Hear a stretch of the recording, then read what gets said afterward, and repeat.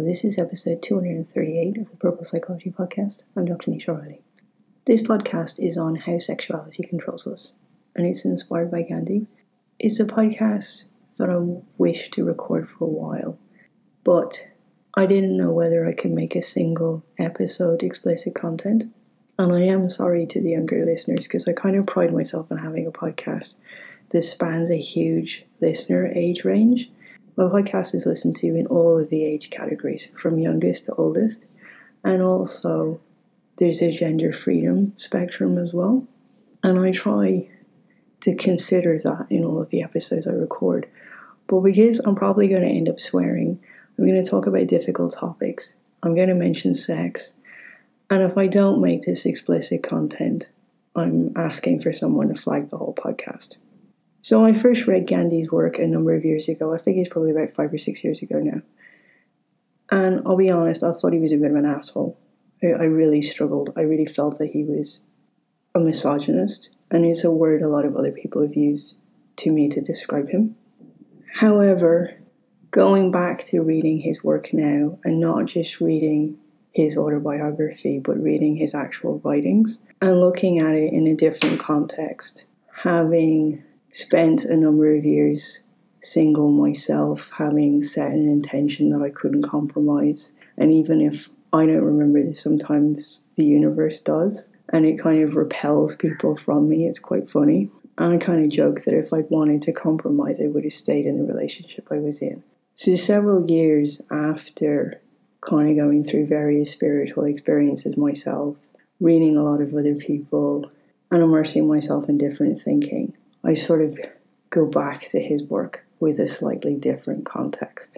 But there's still aspects that I struggle with. I struggle with his focus around education.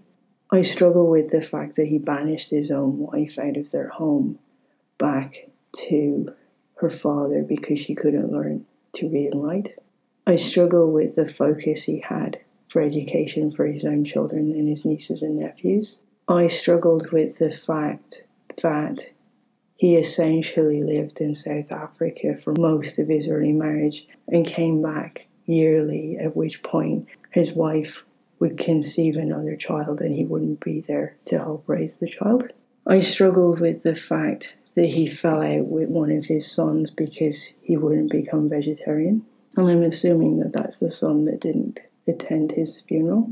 So there are many aspects where he seems so single-minded in his approach that it was quite difficult for the people in his environment to meet his ideals. And I think that that's something that you need to be very careful of. If you are trying to strive forward with new thinking, you have to be very careful to not alienate those around you in what you expect from them and the sort of perfection and the sort of ideals that you expect. But then I also look at it differently now because he was in a child marriage from the age of 13. One he didn't have a whole lot of choice in. He was sent off at a very young age to be educated in London, which must have been incredibly daunting. He really put himself and immersed himself into the idea of education, the white supremacy of education, giving you a place in society and a voice and a standard of being, which he then had to reflect on that wasn't the case, especially when he went to South Africa, even as a young lawyer, and was thrown off the train for sitting in first class, even as a highly educated individual, having spent time in London. So there's a part of us where, by a modern way of thinking and living and modern choices, to people in an older time frame, and we sometimes have to reflect on that, and we have to reflect on where they were coming from. And I guess the point where I completely checked out of the conversation with him was around the concept Brahmacharya. I'm probably going to struggle to say that, but I am going to include a quote on this from the Sadhguru, and I'll put it into the podcast details. But what I also have to reflect on with this is that when I go back and I retrospectively read Gandhi's own words and listen to his autobiography and those portions again, that was his burden And I have had this conversation with a number of Indian and Pakistani students over the years myself about what is expected from them as men when they get married and the level of responsibility that they hold for their lives and what's expected for them to rise up and meet. And I'm not sure from a Western context that we always understand that. For Gandhi, his marriage and his sexuality with his wife was his burden. And he felt that it got in the way of his true purpose and his true calling. And I think Sadhguru puts this slightly better, and he's slightly less all or nothing about it. And what he says is to become a Brahmachari means you are in ecstasy by your own nature. You can be married and still be in a Brahmachari. It is possible because you are joyful by your own nature. You are not trying to extract joy from your husband or wife. This is how it should be. The whole world should be in Brahmachari. Everyone should be joyful by their own nature. If two people come together, it should be about sharing of joy, not extracting joy from each other. And I guess my focus is always on growth and development. And I've also been inspired recently and started to think about this because I reread The Witch of Portobello by the dude, I call him the alchemist dude because I can never say his name properly. And he includes an interesting concept in that. He talks about the virgin, and this isn't a sexual virgin, is the one whose search springs from her complete independence. Everything she learns is in the fruit of her ability to face challenges alone. The martyr finds her way to self-knowledge through pain, surrender, and suffering. The saint finds her true reason for living in unconditional love and her ability without asking for anything in return. And finally, the witch justifies her existence by going in search of complete and limitless pleasure. And again, we'll include that caption in the description. But the combination of those three things has got me thinking about the fact that, for me, first of all, at this stage of my life, I need to be able to share my life and my space with people who can energetically be in a relationship with me. The world is incredibly draining, and there's a lot in my work, and there's a lot of depth I wish to plug into. So for me, there has to be a balance in that, being in a relationship.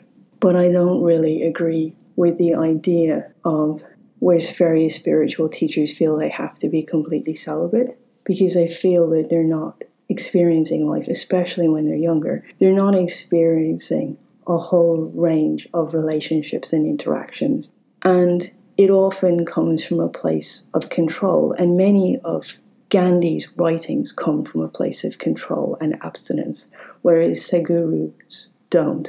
In Ireland, that control and absence has led to the evils of child abuse, which, frankly, I feel we've exported out throughout the world. Many of the things that have happened, especially in America, have been driven by Irish priests. And I think there's a whole exploration going on in Ireland at the moment with the mother and baby homes and with a lot of the questioning of institutions that is going to start to peel back much of that suffering and ask people to actually own parts of that again and really look at it, and they won't be able to pretend that they didn't know what was happening, which will be a huge part of our healing here. So an all or nothing approach doesn't work, but I'm also fully aware that I work with adult men and women clients very differently.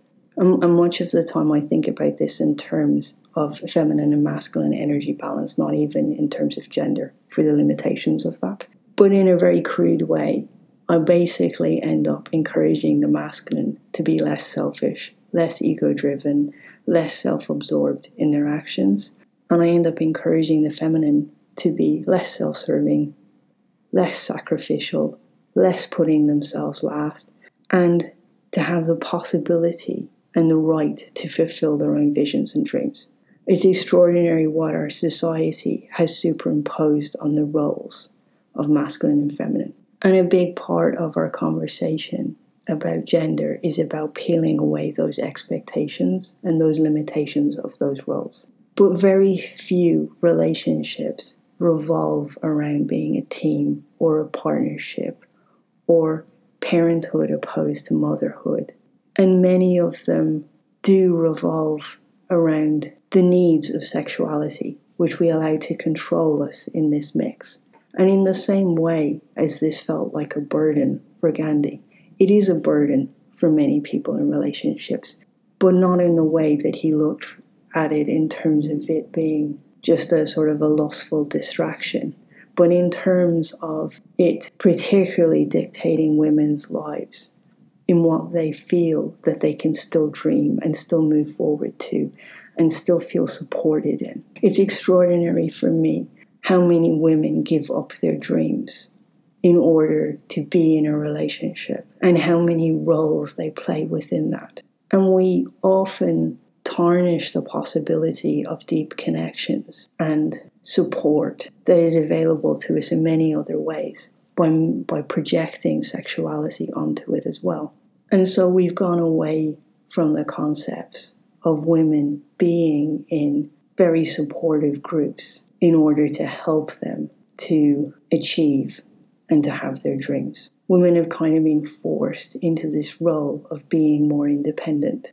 And going back to the alchemist dude, yes, there is, I know this from first-hand experience, that there's a great deal of creativity and a great deal of self-exploration to be found in independence. But I also know that there is a great deal of support to be found in a team and in partnerships and in having a tribe.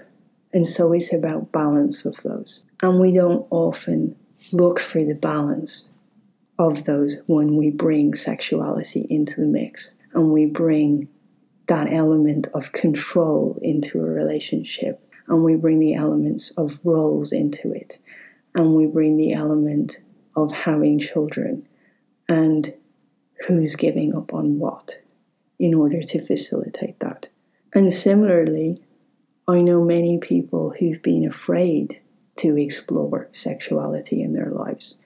And by doing that, there is a different type of control and a different type of constraint that happens in their life, and a different sense of not embracing whole aspects of intimacy and closeness and support and openness and honesty is suppressing a huge part of yourself in not exploring that. So there are many ways in which we allow sexuality to control our lives. I do joke that I need to meet a unicorn because they're the only people who see where I'm motivated from. Everybody else is so busy superimposing their own sense of where I should be working from.